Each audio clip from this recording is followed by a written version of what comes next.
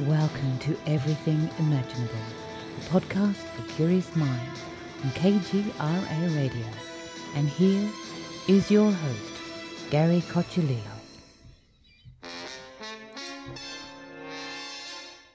Welcome, everyone, to another episode of Everything Imaginable. I'm your host, Gary Cochilillo, and today we have Lisa Tahir on the show. She has a book out called The Chiron Effect, Healing Our Core Wounds Through Astrology, Empathy, and Self-Forgiveness. Thank you for being on today. Gary, thank you so much for having me on Everything Imaginable and with your listening audience. I'm really happy. That is fantastic, and I am happy to have you. So, let's start from the beginning. What brought you down this path of, I guess we'll call it self-discovery?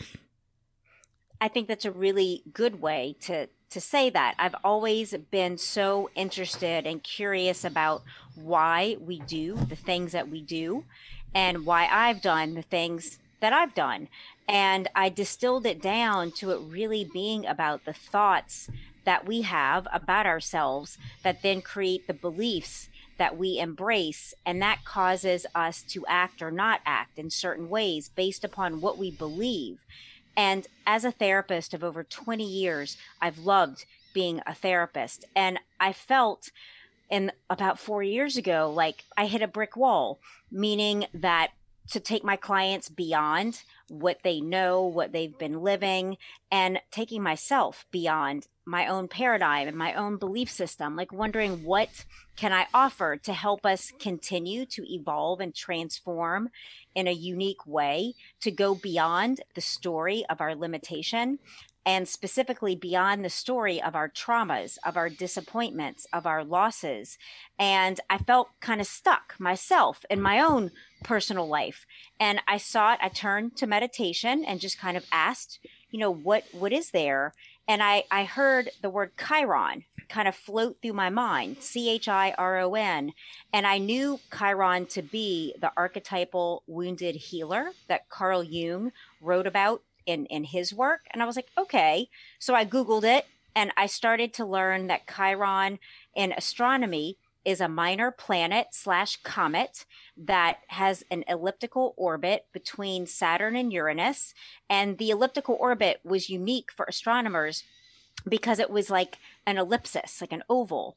And they called Chiron the first of the Centaur class of minor planets. And that led me to find that Chiron in Greek mythology is a centaur and the founding father of the healing arts, who embodied both animal instinct and human consciousness, much like we do. We have our impulses and our reactivity and our passions, and then we have, our higher functioning and making meaning and living purpose.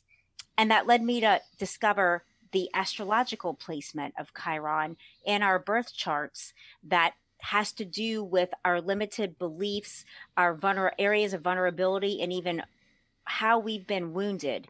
And I just got really excited to start researching all that. That is amazing. Thank you. Like, I know for me, like, meditation was a game changer. I kind of fought with life for a long time. And then I read, actually it was a book by the Dalai Lama called How to See Yourself as You Really Are.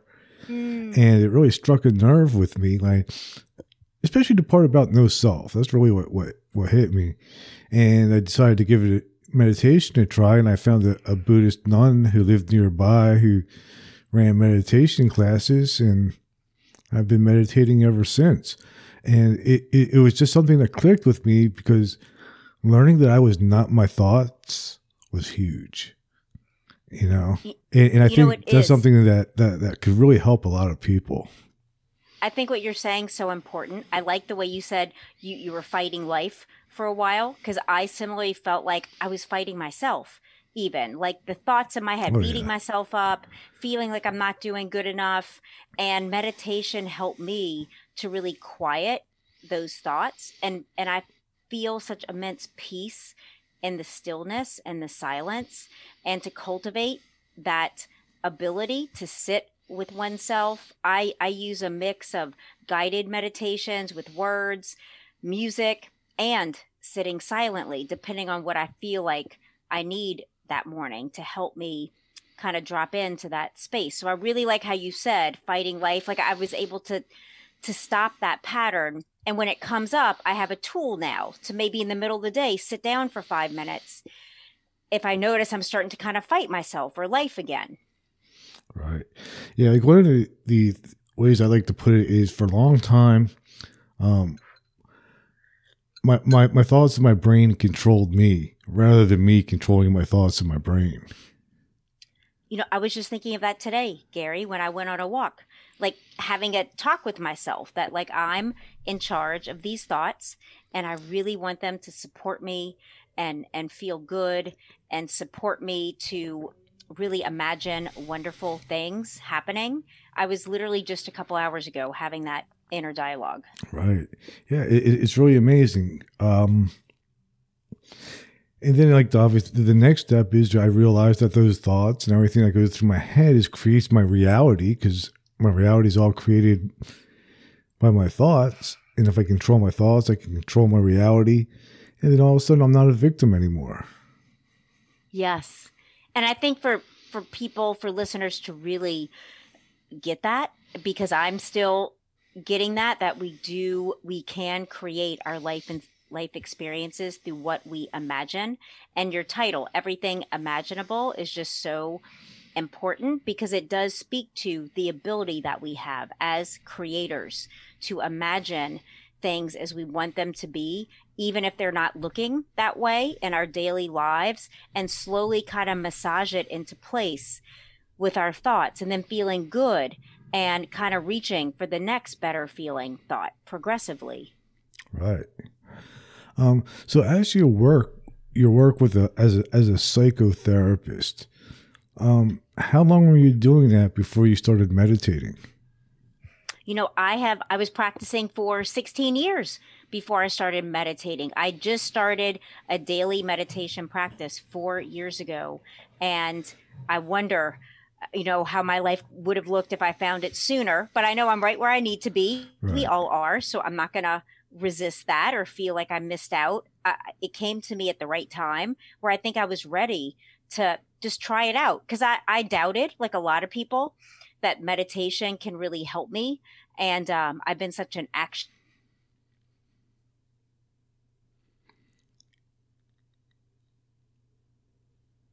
thing when I get up. I've kind of forged that into my life, really fitting it into the first thing I do, even if it's 5 minutes, to really start the day with an intention of things going well, of me being able to rise to the occasions. And I'll notice, like you might, like little thoughts pop up or ideas that then I can send that email or call that person. And I think that's how we receive inspired direction. So we're not just efforting the hell out of everything and being so depleted. What do you find? Well, the one thing I have found is that I would say about 95% of the stuff that I think is just bullshit. Really, I don't even. I just, there's so many of my thoughts I can just disregard, and I just don't need them. You know, they're there, yeah. And if I try to fight them, then they'll like my thoughts will almost like gang up on me. The harder I fight my thoughts, the harder they fight back. But if I just sit back and I chill and I let them happen and don't engage. Yeah. And when I don't engage them, they automatically go away. And I imagine you as a psychotherapist, it had to have a change on how you deal with your clients when you figured this, discovered meditation. You know, I did, Gary, and I feel like I started to attract even a different kind of client, people that were already, meditating, were already had their own kind of psycho-spiritual practices, and they were looking to deepen that connection to their inner selves and with others in their lives. And in a spiritual sense, I just started to get this flow, and I still am, of clients that they, they love therapy, they want therapy, but they want to incorporate meditation, or they want to learn to meditate. And it's been so delightful that as I've changed, I've also attracted that kind of clientele. So it's been such a nice fit between us. I've been in therapy on and off through various parts of my life. And, now that I meditate, sometimes I almost question its usefulness. Okay, what do you mean? Well, I find that meditation pretty much takes care of everything. And I think sometimes therapy aggravates the problem rather than helps it. And are you saying that because of how? Because it's constantly reopening old wounds that don't even really even need to. In fact, sometimes even those type of words like a wound or trauma, they have the implication attached to them. When they're really more, when I put them in a better context, like I just had that experience, rather than like it was something that happened to me. It was just there was an experience, and that was it. Just like when I view the type of situations now, as I view my own thoughts, become much less of an issue. That's what I was thinking. Without the labeling. Yeah, and I've been, again, soul searching about this a lot. And it's in my book. In the beginning of my book, I talk about feeling really disenfranchised with the process of therapy, of rehashing old and traumatic wounds, that I started to feel disempowered in my own therapeutic process. And with my clients, it's like, what's beyond the wounds? Like, I'm very familiar with what hurt me, with what was challenging, what was disappointing, what's beyond this? Like, what's the new story of my life that I want to start laying the groundwork for and living into, so that I can be happier instead of revisiting and feeling that same old depression again. And so that's exactly what led me to find and discover Chiron. And in my title, it does say healing our core wounds through astrology, empathy, and self-forgiveness, because I do think we need to have like a departure point. I think we need to know what that source is, that's caused some patterns, caused the thoughts and behaviors that we might still engage in, that disempowers us. I think once we have that awareness, then we can totally start to transform it. And so that's why I wanted the word wound in my title as a departure point in transformation.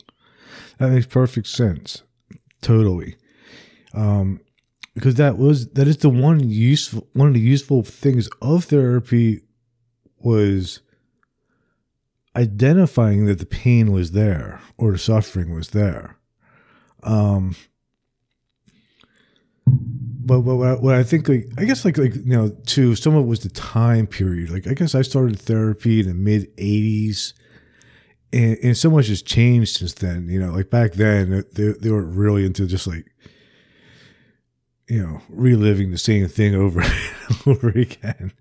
It was a strange model that they had. Yes. I think now therapy has definitely gotten much better since then.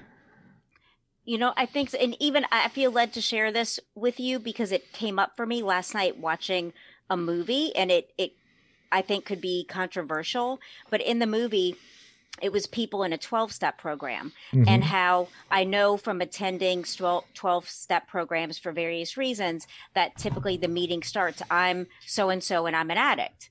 And I remember how that always, something about it just kind of didn't feel right, like the constant identification as an addict. Right. And I talk about in my book, recovering from addiction, cocaine addiction, and I don't identify as an addict. I see that as an old paradigm, and I understand why I turned to drugs to mediate depression and anxiety and low self-esteem.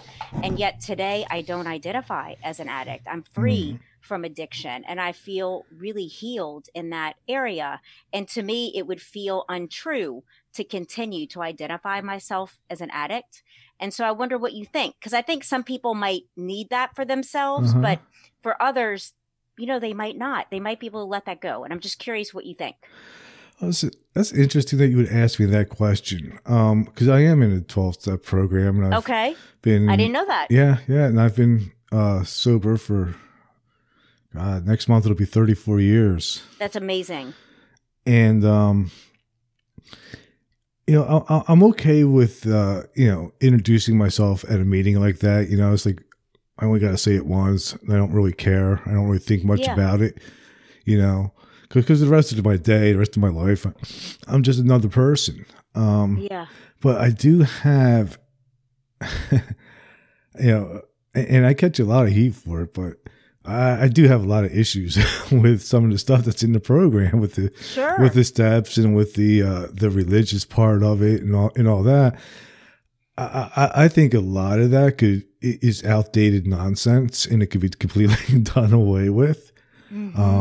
For me, it's always been just, especially when I was younger, I really just needed new people to hang out with. Yeah, that had the same goal in mind, because there is energy when you get a group of people together who want to achieve the same thing, and it's just that simple. That's all it is. The rest of it is just a bunch of mumbo jumbo to sell books. Right. I think what you're saying is interesting. And my sense is that you don't have any attachment to saying I'm an alcoholic or an addict. Like there's no traction there. It's just not even, that's why I think you're able to say it and not feel anything. Right. Is that accurate? Yeah. Because it's gone from your life after this many years. Well, it's not gone. I mean, honestly, I still think about it, and I've even had urges. Like I've had urges where, where I felt it in my veins. Like I really wanted to do it. Yeah. And, but what got me through was calling somebody I know and saying, "Hey man, this is how I feel." And, and connecting with somebody else. For me, it's always been about the connection. I think drugs and alcohol separated me from other people, from my emotions, and from my ability to connect with other people. They did for me as well. Really disconnected me. And through the fellowship, I learned how to reconnect with people. But as far as the other stuff in it, I never really connected with. It's just, for me, it's always just been going and hanging out.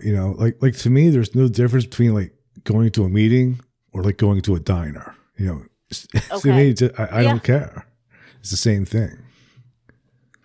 Cool. It's a place where you go for community and connection. Yeah. Yeah. But one of the funny things too is up north, like I'm from New Jersey originally, and up there, that's kind of what it is. It's all about the community. And then I moved down here to the south, and it's completely different. How so? They're really big on the 12 steps and this in the big book and all that kind of stuff.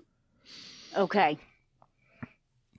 Yeah, I think this is an interesting conversation because I was thinking of this topic last night watching the movie I was watching. So what do you think about all that stuff about, the 12-step program and even the 12 steps themselves? Like I said, for me, I never got any relief from them. I think that's a great question. And there were I remember feeling powerless over cocaine. So for me, that first step, I think, admitting one's powerless over something, it felt really relieving to admit that to myself, because I think I tried to manage and be recreational and, things that other people say they're doing.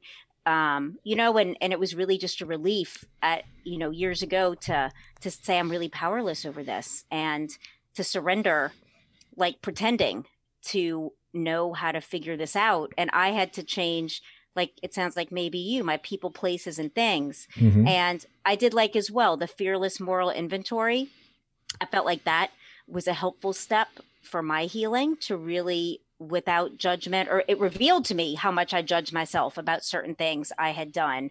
And it helped me to forgive myself, which is also a huge component of my book, the theme of self-forgiveness.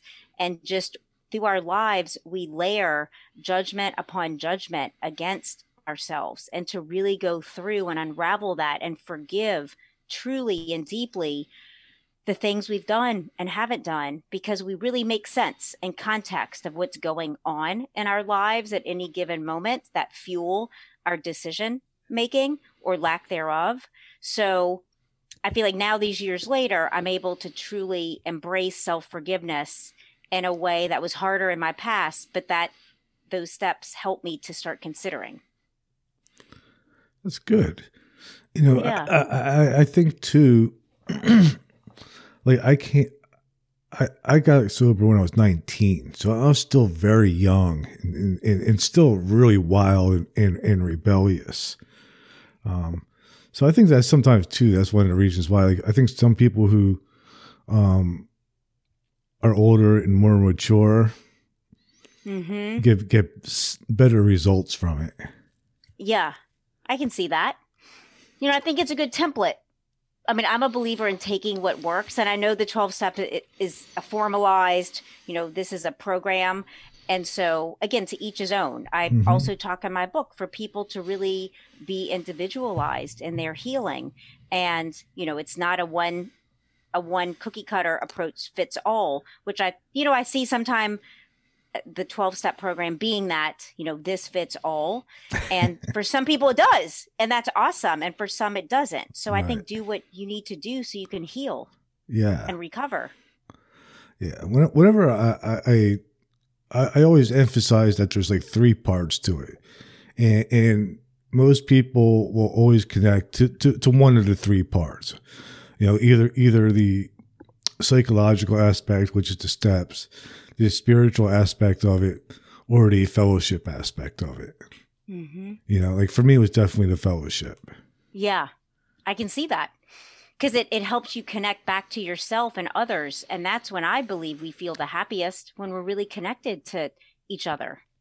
And ourselves. Yeah. And for me too, especially in the early part of it, I was not the best judge of my own thoughts or my own actions. And I needed to bounce that stuff off of other people who understood my craziness. Yeah, I can see that being helpful. So how does, as a therapist, you know, it's kind of interesting. I've never talked to a therapist who's into meditation and recovery. This is actually a first. Oh, that's awesome. I'm so glad to be that person. So how about that, like the spiritual aspect of it? Do you think that spiritual growth is important for people that are in recovery? I do. It's been such a way that, you know, when sometimes people aren't available as we'd like them to be, that we can always turn to spirit, that I can always turn to spirit to comfort me, to align myself with solution and just even feeling loved, feeling supported. Because I think there are times when we all feel alone, even if we're surrounded by people. So I think the spiritual connection and aspect of life can really help us stay plugged into a deeper sense of how loved we are, no matter what we're doing or not doing. That unconditional love, it's not based upon the conditions of our lives. It's just there because we are taking breath. And I've been connecting to that presence more and more each day as a way to really sustain myself. And I find it to be just so important.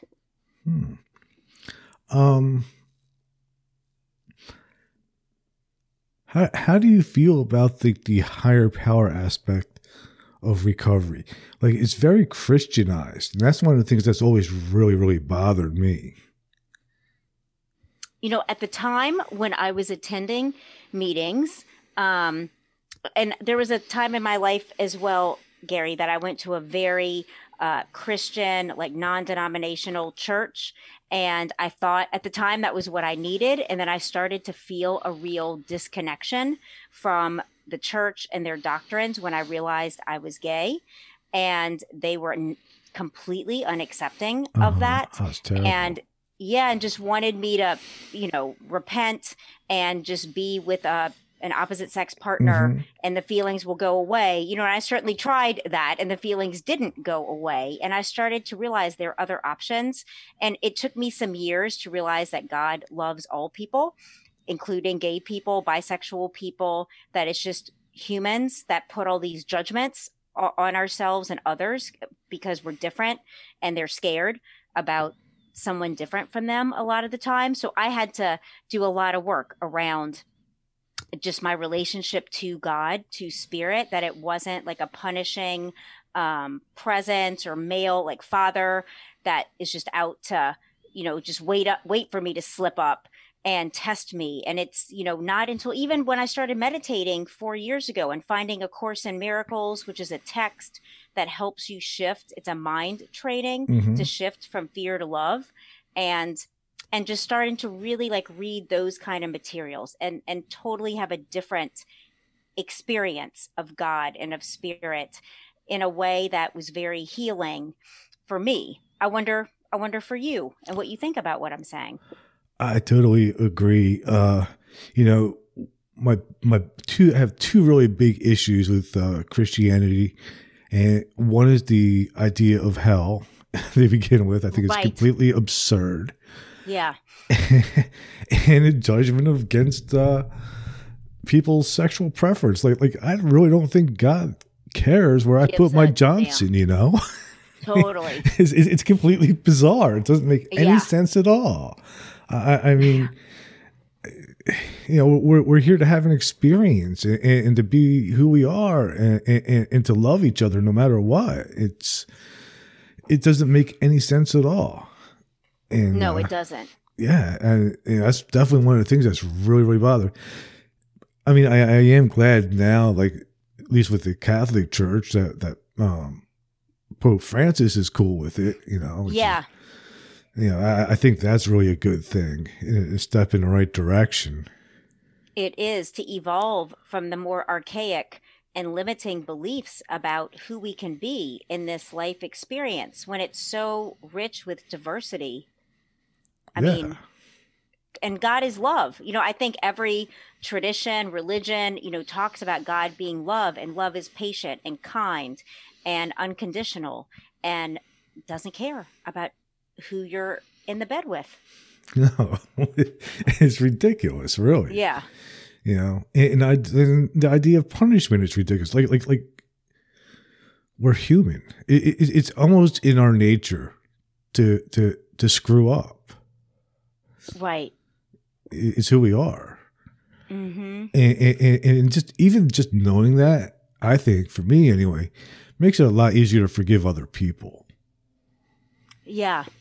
Yeah, that's definitely a journey, the forgiving ourselves, and then being able to hold that space for others when they might be unconscious of their own wounds, their own shadow. As we know, it's hurt people that hurt others. And we've all been, we've all experienced hurt, and we've all hurt someone else's feelings. It's part of our human condition. I think it's to have the awareness to make amends when possible. When you have the awareness, like, wow, I slipped up here and I'm so sorry I hurt you. And the more we do that with each other, I think the more connected and happier we'll be. True. Absolutely true. So what is it like now for you? Like when you do therapy sessions with people, yeah, do you tend to take a spiritual approach with your clients now, or at least inquire about it? Well, Gary, I definitely still start where the person is when they come in for a first appointment. I always want to know what got you to call, email, or text, because that's the most important material, because it's like live, it's living right now within them.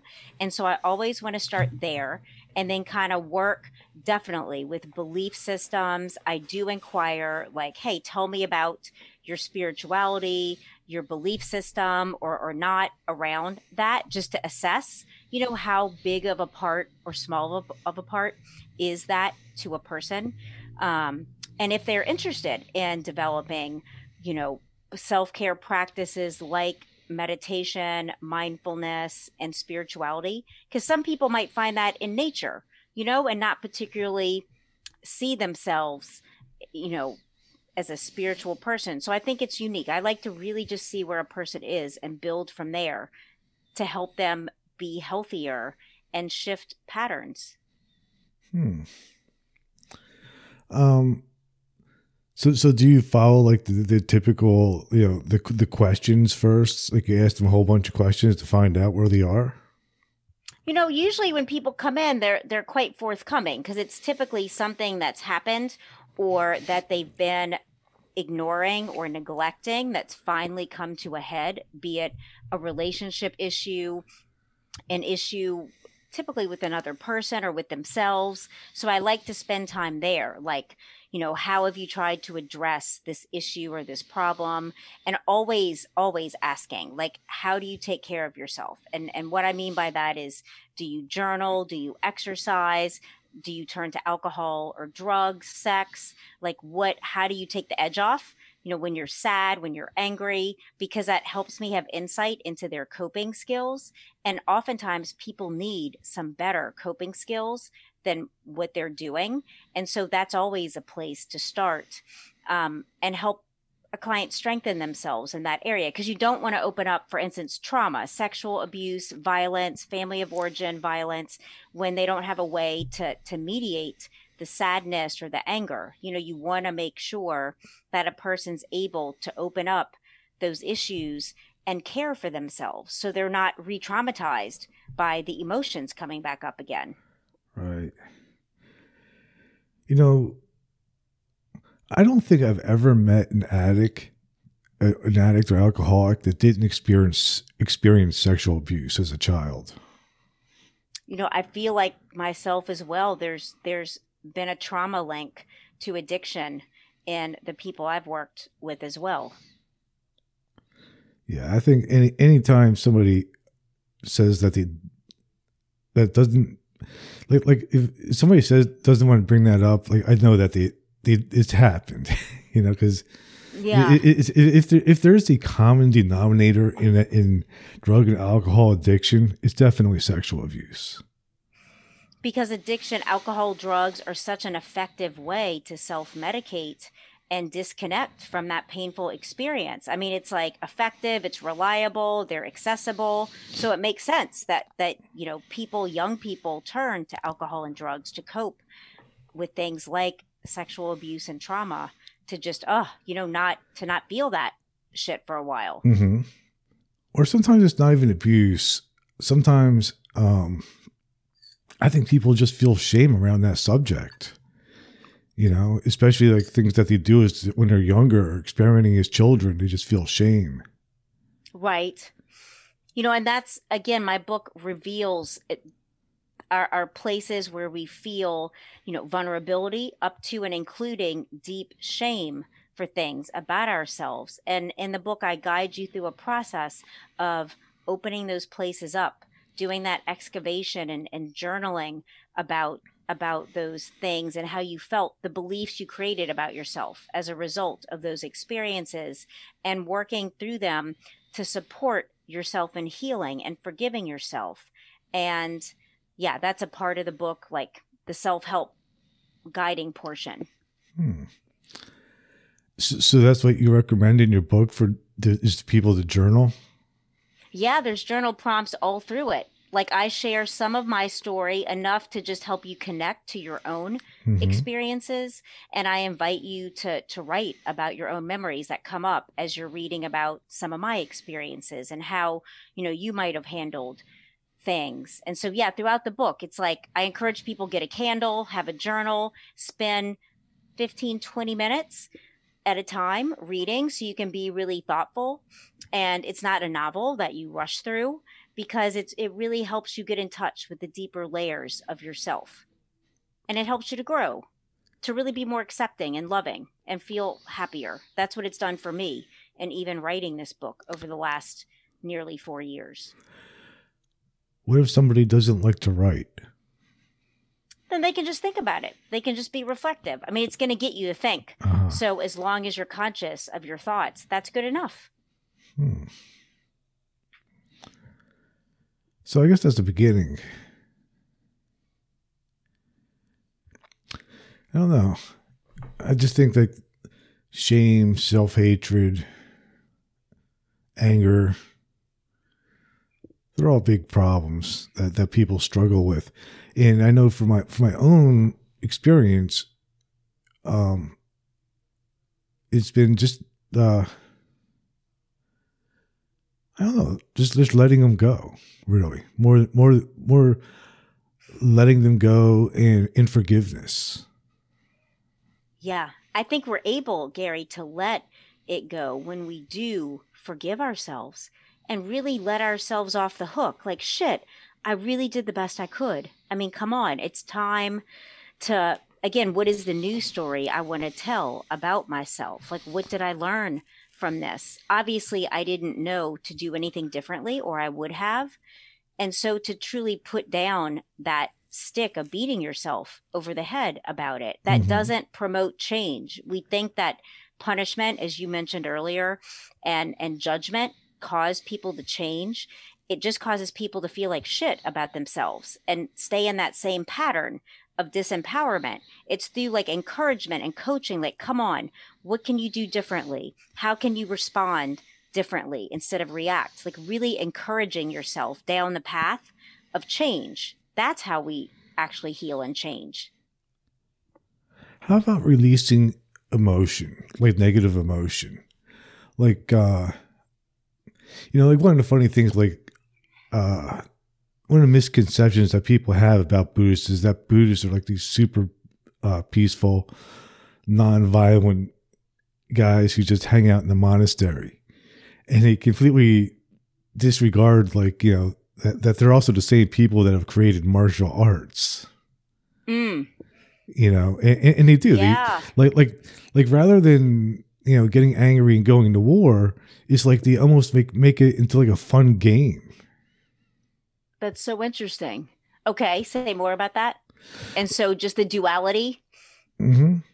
Yeah, like what I think is, outlets are important. I think like rather than fighting with negative emotions, I think just rechanneling them in a different way can be actually more useful. I do, and I'm a big practicer of writing things and burning them in the sink. I find it so cathartic. I encourage. It seems like every client at some point in our work together, like take that shit, write it down and burn it in your sink, releasing, like seeing the flame, smelling the smoke, I think does wonders to release, things you're angry at others about, or you feel shame around, like you were literally watching it go up in smoke. And that does something to our psychology to start to really loosen shame and anger and rage and all kinds of emotions that can become debilitating and cause health problems just unattended to.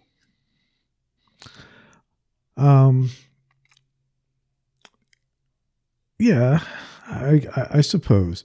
I know for me, probably my best outlet has been music. Okay, tell me about that. Well, like when I was younger, I was really, really angry. I mean, it's actually like the anger thing seems to run in my family. Everybody in my family is just angry, and but it was through music, like playing like hardcore punk and slam dancing and stage diving. It just gave me like a physical outlet, and I was also, once again, I was in a community of people that were all releasing that same intense emotion at the same time. And and I'm still friends with a lot of these people. Like a lot of us have ended up way healthier than most other people have. And most of us all now meditate too. That's awesome. You know, there is such a connection between the physical release of emotion and health that I'm such a big believer.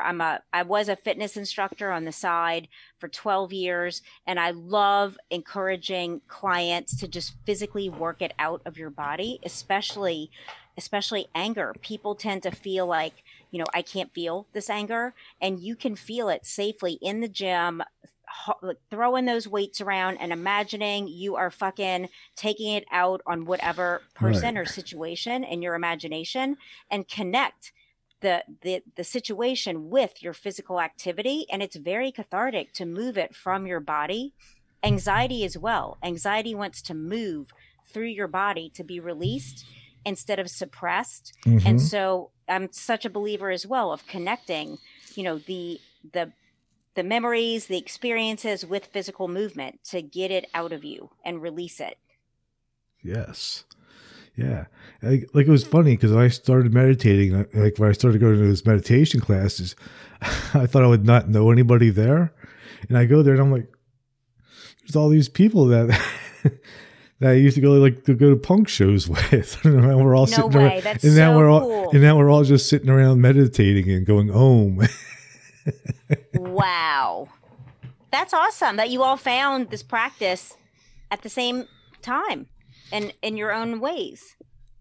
It seems to be pretty common, you know. There's actually quite a few books out too, written by people who've had like that same type of experience.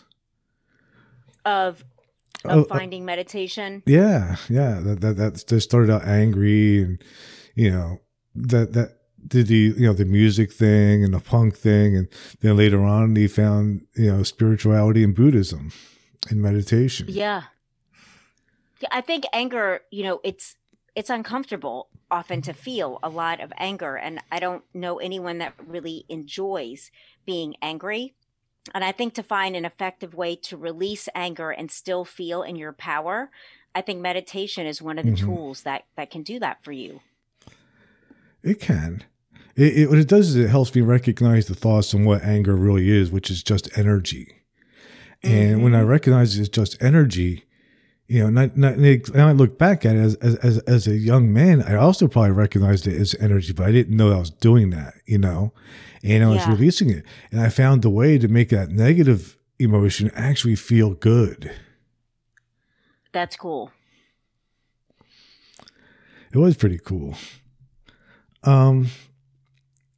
So with your book, like what else is like how do you, what is the like the astrology part of it? Sure. The astrology part of it is there's an interactive website where you can enter your date of birth, your place of birth, and time of birth if you have it, and that will generate a Chiron in your astrological chart, which indicates one of 12 areas of vulnerability or core wounding, however you want to call it. And that includes like devaluing your own self, like doubting your value and worth, or wounding by being neglected, or wounding by abandonment. And there's 12 of those placements. And while, when you've lived enough life, you've certainly experienced a rejection and abandonment, feeling low self-esteem. These are things that we deal with just as we live our lives. But there might be one area that you seem to have developed a pattern around, like a core wounding in your sense of value and worth, no matter what your success might be, your professional success, how you look on paper. You're not feeling connected to that successful person that you are. You feel like you have to keep achieving and performing, and you never quite feel like you've made the mark, and how hard that is to live in the constant pursuit of achievement, but never letting yourself feel it. So having that understanding about yourself, you can start to really change that pattern and shift into a place of, instead of efforting for achievement, to sit back, learn. I introduce meditation there as a tool to allow life to come more to you instead of you going after it, and focusing some of your energy on more pleasurable things in your life, because you might have sacrificed some of those pleasures to achieve the things you thought would make you happy, that do momentarily, but not deeply fulfilling. So that, my book, I talked to you about helping find true fulfillment in your life. That's just a practical example. Mm-hmm. And so people will be able to see where their Chiron is in their birth chart and then read about that particular placement. And I give practical takeaway steps, 5 or 6 of them. And then I give specific affirmations that you can write down on a sticky note and carry around and really start creating new belief systems for yourself. Is there a link to this on your website? Yeah. If you go to my website, nolatherapy.com, there's a button that says, I think, order my book. And there's a write-up about it with the interactive website for people to check out. Let's see. Order your before they buy it. My Chiron. All right. I'm going to give this a try. Yeah. Let me do it. Let's see. Is it going to email it to me or? Actually, do you mean to find your Chiron? Is that what you're talking about? Yep. That's what I'm doing. Here, it might help if I do it for you, since I'm more familiar with how the plugin works, because it can take some time.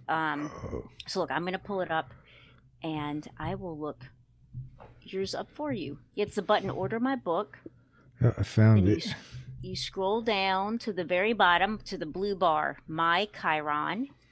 And look, I'll enter your info, Gary, if you want. Sure. Are you comfortable giving me your birthday? Yeah. What is it? December 30th, 1967. Okay, December 30th. Let me just enter 1967. Do you know the time that you were born? 5 a.m. Okay. 5 a.m. And where were you born? Princeton, New Jersey. Princeton. Let's see. Princeton. Okay, let's go there. Princeton, New Jersey. Let me go next. And next. So let's see. Your Chiron. Oh, that's so interesting. Chiron in Pisces in the 4th house. So Chiron in Pisces speaks to self-care. It's a core wounding in self-care in the immaterial world. And this is a placement where, and let me just turn to it so I'm being accurate. Mm-hmm. This means in the material world, your core wounds center on your struggle with self-care. And in your immaterial world, your core wounds were caused by early development experiences of victimization and betrayal. And these wounds have affected your ability to believe that there can be fairness in the world, which is really important to you. And this disappointment may have led you to feel intense loss and grief. And you really long for a world that feels safe for you to inhabit. And because of this, there's a propensity for addictions in this placement of Chiron. And so wounded Chiron feels victimized, caught in addictive habits, overly selfless. You might overgive to be loved, and you end up feeling really depleted. And then healed Chiron, when you do the work of healing these wounds, you feel you're able to create healthy boundaries. You are nurturing towards yourself. You start to really trust in your intuition, and you might even be a highly sensitive or empath on that spectrum. Is any of that ringing true for you? Oh, yeah, it's all true. Okay. Yep. And then the fourth house has to do with your sense of home, both the home you grew up in, your family of origin, and the one that you've created for yourself, and that sector and area of your life being really important. And it's where the wounding and vulnerability manifested. And it's where you can really effort your action to make sure, you have a home that you really love emotionally, psychologically, and even just visually having a nice home. Is that important to you? Yeah, absolutely. Awesome. Yeah. So that's just an overview. My house was a little crazy growing up. I figured that reading that it's Chiron and Pisces. That's the case in this placement. Interesting. Yeah, that was spot on. Amazing. Thank you. And an affirmation, some of the affirmations for you are: I am loved. I am connected. My contributions are significant. I step out of fear and into love. And I allow myself to experience connection, which is what you talked about earlier in the show about finding community in your recovery. Right. Yeah. You know, and people with Chiron and Pisces, they tend to be really creative like you are. It's no surprise seeing this now that you have a podcast, because these people tend to really find their healing through being of service. And to give you an example, Mother Teresa had her Chiron in Pisces. And we know like the amazingness her memory even continues to do for others. So it's about balancing your desire and real need to give and add value with taking care of yourself. Amazing. Thanks. Yeah, I mean, I would say the only thing that's a little bit off is the fear part. I think I might be unusual because I don't really feel fear that much. Well, that's great. And again, every aspect might not be what you've experienced, so you can take what works and leave the rest. Yeah, everything else was spot on. Cool. You know, and the image I give for Chiron and Pisces people to remember in approaching their lives is when you get on an airplane and the flight attendant says, put on your oxygen mask first and then assist others in the event of an emergency. That's kind of like your mental picture in your mind, like take care of you first and then give from the overflow as much as you can. That's good. I hope I can accomplish that. Well, I feel like you are by the way you give in this show and even your title, Everything Imaginable. I'm curious how you came up with that name, Gary. You know, the whole podcast was just sort of happened on a whim. I was taking a shower one day because of COVID. I was feeling uncreative because I haven't been able to play music out or do anything really. And I was taking a shower and I said, you know what, maybe I'll just start a podcast. And it just popped into my head. And I ordered a mic and I started the podcast, and now I'm almost 160 episodes into it. That's awesome. And it's a great time. I've gotten to connect with lots of really cool people and talk about interesting things, and maybe even with some of my guests, I'm actually planning on going out and doing some interesting things. That's awesome. Likewise here, my podcast has connected me with so many amazing people that I never would have met, Gary. And some of them have become friends. And I'm just so happy that I decided my 5-year anniversary of All Things Therapy podcast is coming up in March. And I remember feeling like, oh my God, I just want to start a podcast, but I was scared shitless at the same time. Mm-hmm. And I know when I feel fear and desire that it's like, okay, you just have to do this. And, like to ask my first guest, can I interview you?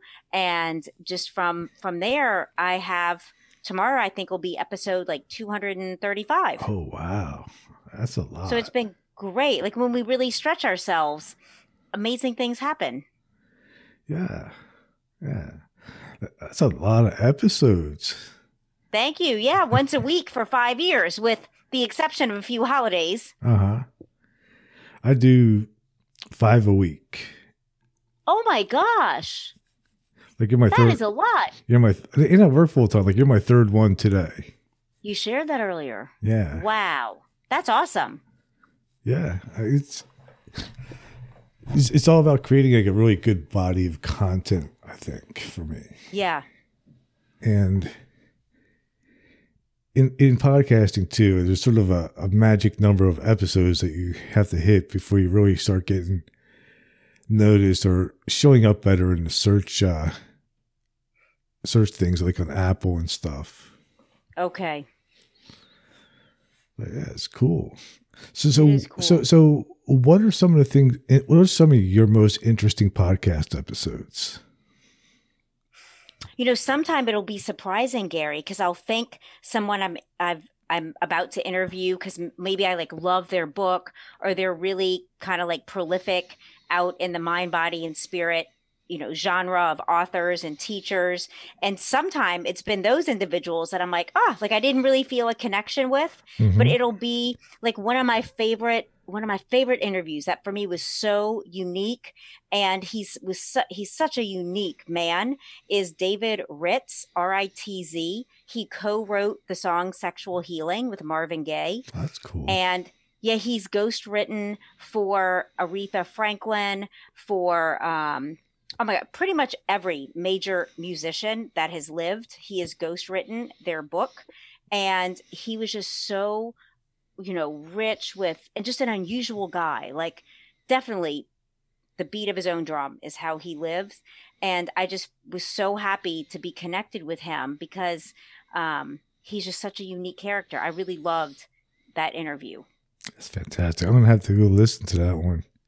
Yeah, David Ritz, and his book is really good. It has to do with, he wrote a book about his own life and journey of how hanging out with Marvin Gaye and those people back then and partying with them. And he's in recovery now, and how, many of them died because of their addiction, and how he managed to turn from addiction. And writing for him is spiritual. Like, for him, that's a spiritual experience to write. And he was just really profound, like really deep. Wow. And as a musician, I think you might like hearing his story. Yeah, I'll listen to it. And it's called The God Groove. That's his book, The God, God Groove, Groove. Maybe I can get him on my podcast. Yeah, totally. I can send an email to connect y'all. He was just really awesome. Have you ever had a guest that you didn't want to talk to? Like you got into the conversation, you're just like, oh. Oh man, I can tell you there was. You don't have to say who it was.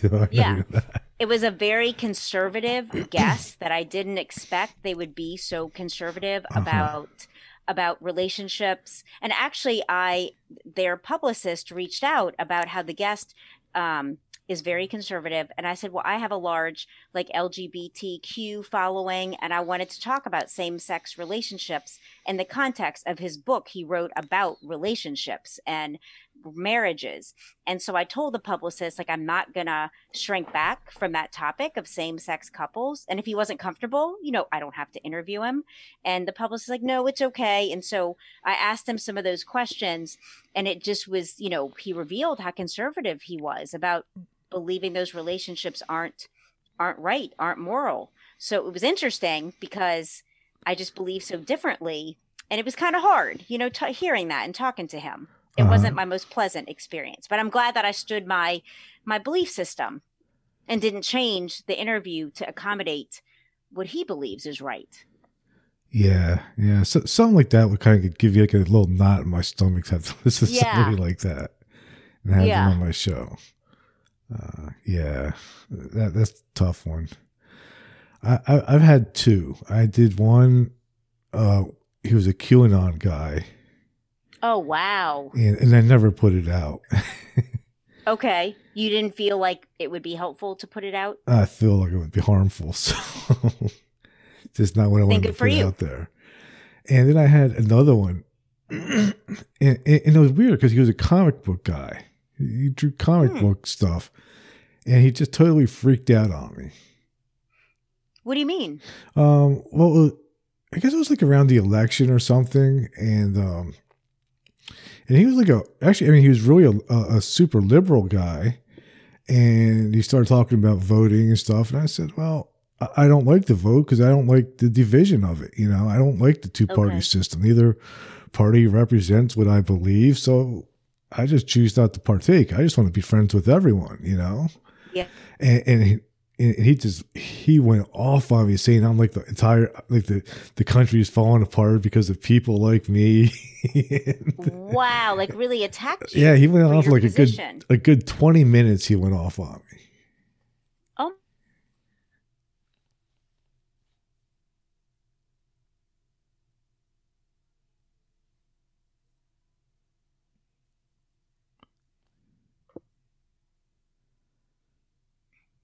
You there? Oh yeah, I'm here now. Oh yeah, I lost you for a second. Silent for a moment. Yeah. So, I was wondering, what's an interview you've really loved doing? Geez, there's actually been so many that I've really loved. That's a tough one. I mean, my most surprising guest was definitely Lon Milo Duquette. I was really surprised that he agreed to come on my show because he doesn't really do that many. He's an occultist. He took over Aleister Crowley's organization, the OTO. Oh my gosh! Okay. And he was just fascinating, and he was super, super nice. It was really, it was like one of those things. Like I can't believe I'm talking to this person. Yeah. And another one would be PMH Atwater. I was really surprised that she came on my show. She's okay. She's like the first person to really study life after death phenomena from like an academic point of view. Cool. So she was pretty cool. I don't know. I've gotten to interview so many people that like, influenced me like when I was younger, their books, and I would just go and ask them and they would come on. I'm like, I can't believe it. Like I'm, your books kind of made me who I am, and now here I am talking Gary, yes, to you. Yes. So it's just been even my great. First podcast.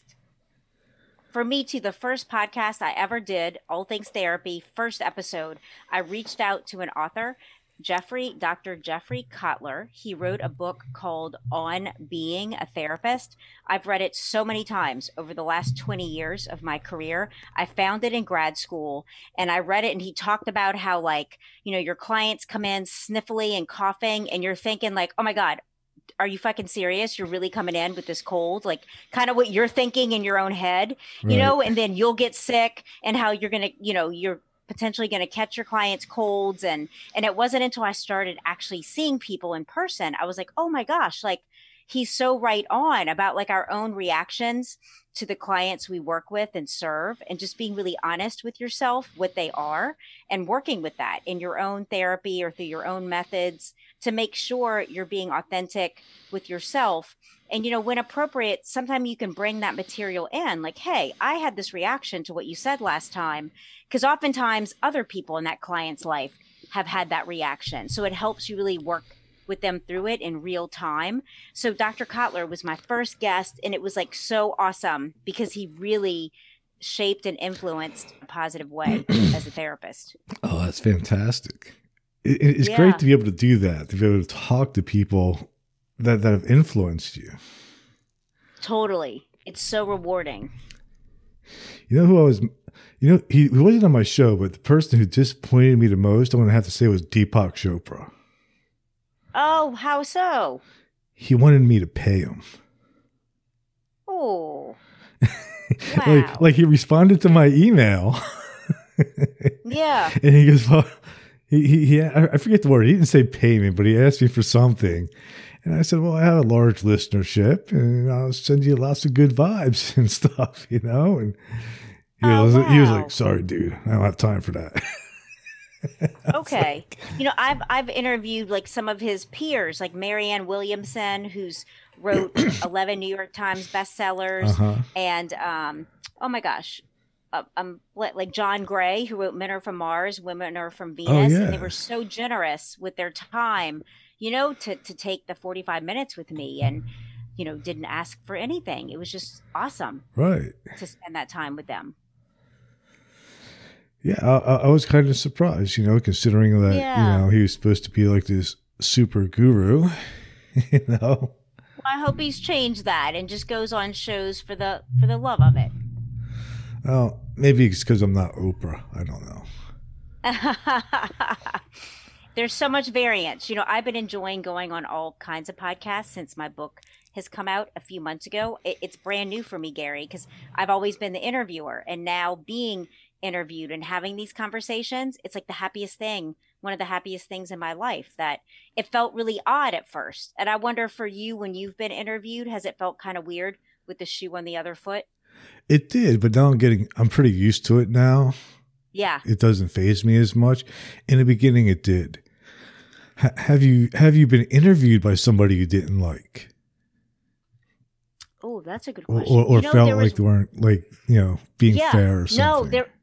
There was one interview that I felt like we didn't have a resonance. Like she asked the question and within seconds would kind of talk over me to move into the next question. And there were really big questions that had very metaphysical topics that you needed more than 5 to 7 seconds to answer. So I felt kind of rushed. And one of the questions I said, I don't have an answer for that. I think it's okay to be authentic and say when we don't know something.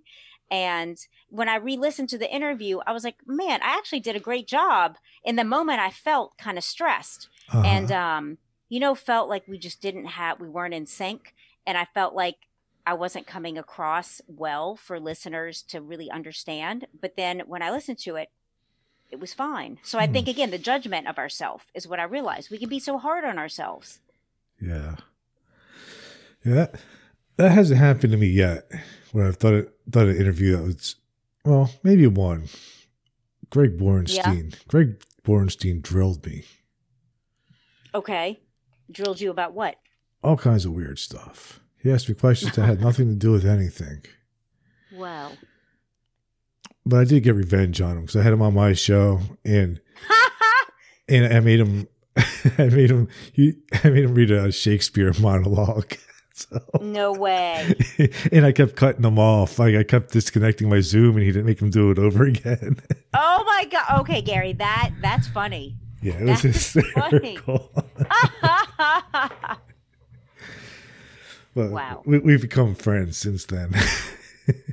Oh, cool! It worked out. Yeah, but it's interesting. That's why I like the longer format show, though. And that's why I do it this way, because I want to give my guest a chance to speak. I want to make it about them, and I want them to have the time. I don't like having a half hour or an hour time limit, Yeah, I appreciate that because it allows us to just kind of settle in. I feel like I'm sitting on the couch with you, like having a tea or a coffee or a glass of wine, like just getting to know each other. Yeah. Yeah, that's why I like this kind of format where I don't have to worry about it, because I want to give. I also don't like it when hosts constantly are putting their own opinion in rather than the guests. Yeah. Yeah, I like the engagement though. Like, I'm even curious for you. Have you written a book, or is that something on your horizon? I do have a book. Okay. My book's been out for a while. It's about 6 years old. Okay. It's called Enlightenment Guaranteed, the only book on Zen you'll ever need. Oh, cool. Then maybe would you come on my show to talk about it? Of course. Awesome. Absolutely. Yeah, you can buy it on Amazon. You can get it on Kindle. Looking back at my own book, though, there's things that I would change now. If I write another one, it's going to be different. I feel like I only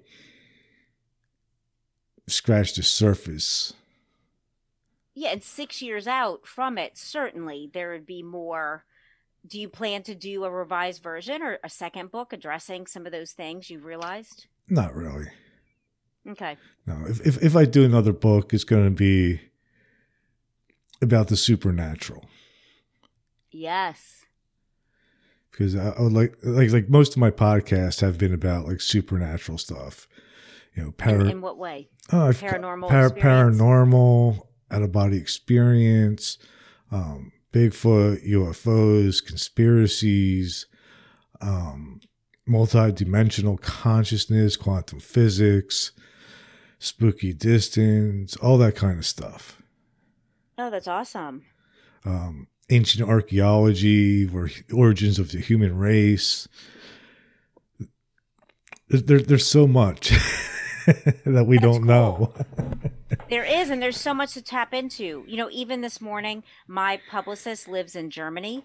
And so when it's morning in New Orleans, it's evening in Germany. Mm-hmm. And we scheduled a time to sit in meditation and meet in the quantum field. So for me, it was 9:30 a.m. this morning. And for her, I think it was 4:30 or 5:30 p.m. And we took 10 minutes to, I sat in the field with her metaphysically and just held her intention, some things she shared through email that she would like to manifest and experience. So I set a timer for 10 minutes and really focused on, just aligning with her in these manifestations. And then she took 10 minutes to intend my desires to come true. And then we emailed afterwards, what we thought, what we felt. And it was super cool how you can support each other and that way to meet in the quantum field, since we are all connected, to really intend things for each other. Yes, absolutely. And that's like the some of the stuff that I would like to put in another book. Like I think for now I'm going to be taking my podcast transcripts and just editing them and put some of those out as books. Oh, interesting. Yeah. That's interesting. So I think like the first day I'm going to do is going to be like a life after death, because I've done so many of those episodes. Okay. And I think it's an important topic. I think it's important that people know that they're not just a body. Yes. Yes. When I hear people say that that's what they believe, it's hard for me not to feel, I don't know, like a sense of sadness around that. That to me, there's so much more. There's another dimension around us even. And certainly when we're non-physical, we will fully be there. And, until then, it's like tapping into that non-physical realm and just living our lives in touch with that and the powers that are offered there. So have you ever had like an out-of-body experience, or do you do any type of astral travel? Like when you do the meet in the quantum field, like how do you do that? What's your technique? Yeah, I feel like I astrally travel all the time. Like, and it happens in meditation where I feel like I'm, outside in the atmosphere over the earth, and I see other luminaries. Like I've felt, Buddha there and certain authors, and just so like all of us are there actually. Once I had this vision of like a grid and how we're all connected on this grid. And I guess in my human mind, the most I can imagine is like a grid in outer space. Because again, we're confined to our understanding of people, place, and things and matter. So for me, it was a grid, and I'm one dot on the grid connecting below to someone else. And it was like this beautiful illuminated map of everyone on this grid connected. And it was like this, like I felt this love, like this unconditional love that I was receiving and that I was sending. And it was like this very profound and deeply just awesome feeling experience. And it hasn't come back in that visceral way, like that one time. But it's like I have a kind of a faded memory of that, just truly how connected we are. Absolutely. That's great. How about you? Thank you. How about you? Astral travel is something that I've been trying to work on. I think I do it in my sleep because, I definitely have some lucid dreams. Okay. Yeah. And like I've had an out of body experience when I had an epileptic seizure. Okay. And what happened there? I was like in a tunnel with a bunch of colors and stuff. It was really nice though. It was peaceful, I do believe that once you let go of your body, a lot of the fear and emotion that's attached to it doesn't exist. Yeah. You're still the same. You're still your awareness, but you don't have the baggage. Mm. And it's really nice. It's kind of relaxing, actually. I felt that in meditation this morning when I was holding the intentions for Nina. Like I felt this peace, like really separate from the body and the concerns of like everything, like all needs were met. It was like this total, like everything's taken care of. It was such a profound sense of it's all well and done, and just live as happy as you can, trusting that things are being tended to. And I really like felt that to be true 100%. So is that your kind of goal, is to kind of get that message out to the world that they don't have to live such, I don't know, it was like such dense emotions and feelings, that they can be light, they can be free, you don't have to suffer as much. Yeah, because that's been my personal journey. Growing up in a home where there was a lot of fear and abuse, and the teaching that like you work hard now and then maybe you'll get to enjoy it before you die when you're old, and really taking that into my young adulthood. Like you just have to achieve, and happiness is secondary, and really coming into in the last, I don't know, 7 years, that like happiness is now. Like you can achieve and be successful and be happy. You can have it all. You don't have to give up, for instance, happiness or pleasure for achievement and success, however you might define that. And success being defined differently. Like we can all define that differently for ourselves. And so really just remaking my relationship to all those topics that I would love for people to know through definitely like self-forgiveness and empathy for yourself and others, that it's like the doorway to peace and happiness. Do you think peace and happiness is success? I do, for sure. Yeah. Because think about, like you even said earlier in the show, how you fought life, and me too. I fought myself. I fought life. Mm-hmm. And it's like to just, I don't know, surrender that, like, and have trust and peace. I don't want to get repetitive. Exactly. That's great. Thanks. What would you want people to know? The same thing. I think it's important that people know that they're not their bodies, and that I definitely go by the model that life is sort of an illusion. It's not real, mm-hmm. and it doesn't have to be conquered. And I don't think it's really meant to be conquered. I think we're meant to be here to have the experience.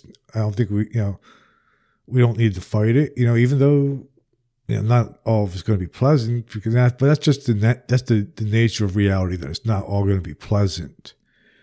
Yeah. But it really is up to us on how much it's going to suck. You know what I mean? Like I can make it much worse than it actually is. Well, that's a notion I've been thinking about even this morning when I was washing the dishes. Like I've heard it said so many times, I imagine you have too, that like suffering's optional. What is it? Like things will happen, but do you remember that quote? But suffering's optional? Yeah, it's like pain is necessary and suffering is optional. Okay, so honestly, I've never gotten that. Like it's just, I haven't even liked that quote because I didn't feel a connection to it. Like, what do you mean? Suffering's optional. Like when certain things have happened, and I've definitely felt so sad and upset and was in suffering. Like I just felt like that's bullshit. And it hasn't been until just recently where I realized, like, when I've been in the pain, it's because I'm struggling against what is happening. And when I start to like, okay, this is what's happening right now. But like you said, physical reality is constantly changing, and there's more happening than just this physical reality. And when I start to kind of lessen my grip on it and stop resisting and be like, okay, this can be okay. Just to stop resisting, the suffering goes away. So I feel like I'm starting to be able to understand that in a practical sense. It's definitely true. It's just, I don't know. One of the things I will joke around about is I'll say, if I wake up in the morning and I'm not feeling any type of pain, that's when I know I'm really in trouble. Why is that? Because then I'm probably dead. Oh my gosh. Okay. Yeah. Like pain lets me know that I'm still alive. Right. Yeah, there are lots of things that let us know we're still alive. Totally. Pain being one of them. Absolutely. So before we wrap this up, where can my listeners find you? I would love for our listeners to go to nolatherapy.com, NOLATHERAPY.com. It's the abbreviation for New Orleans, Los Angeles Therapy, representing the two cities I live in and work in. Yes, and I will put the link to your website in the notes of this episode, so my listeners can go to your site while they're listening and check you out. I appreciate that. And thank you for sharing your audience with me. This is like really awesome. Thank you. Anytime. And just hit me up whenever you want me to do your show. I'd be more than happy to. Yeah, I'm going to email you to schedule that. Awesome. And just hang on one moment while I play the outro. You got it. Thank you. Yeah.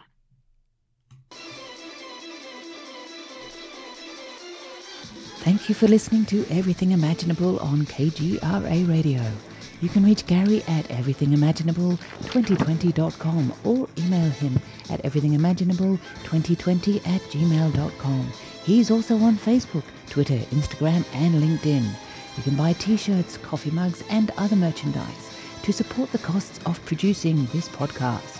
Click on the merchandise link at the top of his page, www.everythingimaginable2020.com.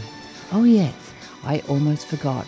You can buy his book, Enlightenment Guaranteed. It's the only book on Zen that you'll ever need, and it's on Amazon. It'll change your life, because remember, everything that exists was first imagined. Hey, if you loved what you listened to, don't forget, rate, review, and subscribe.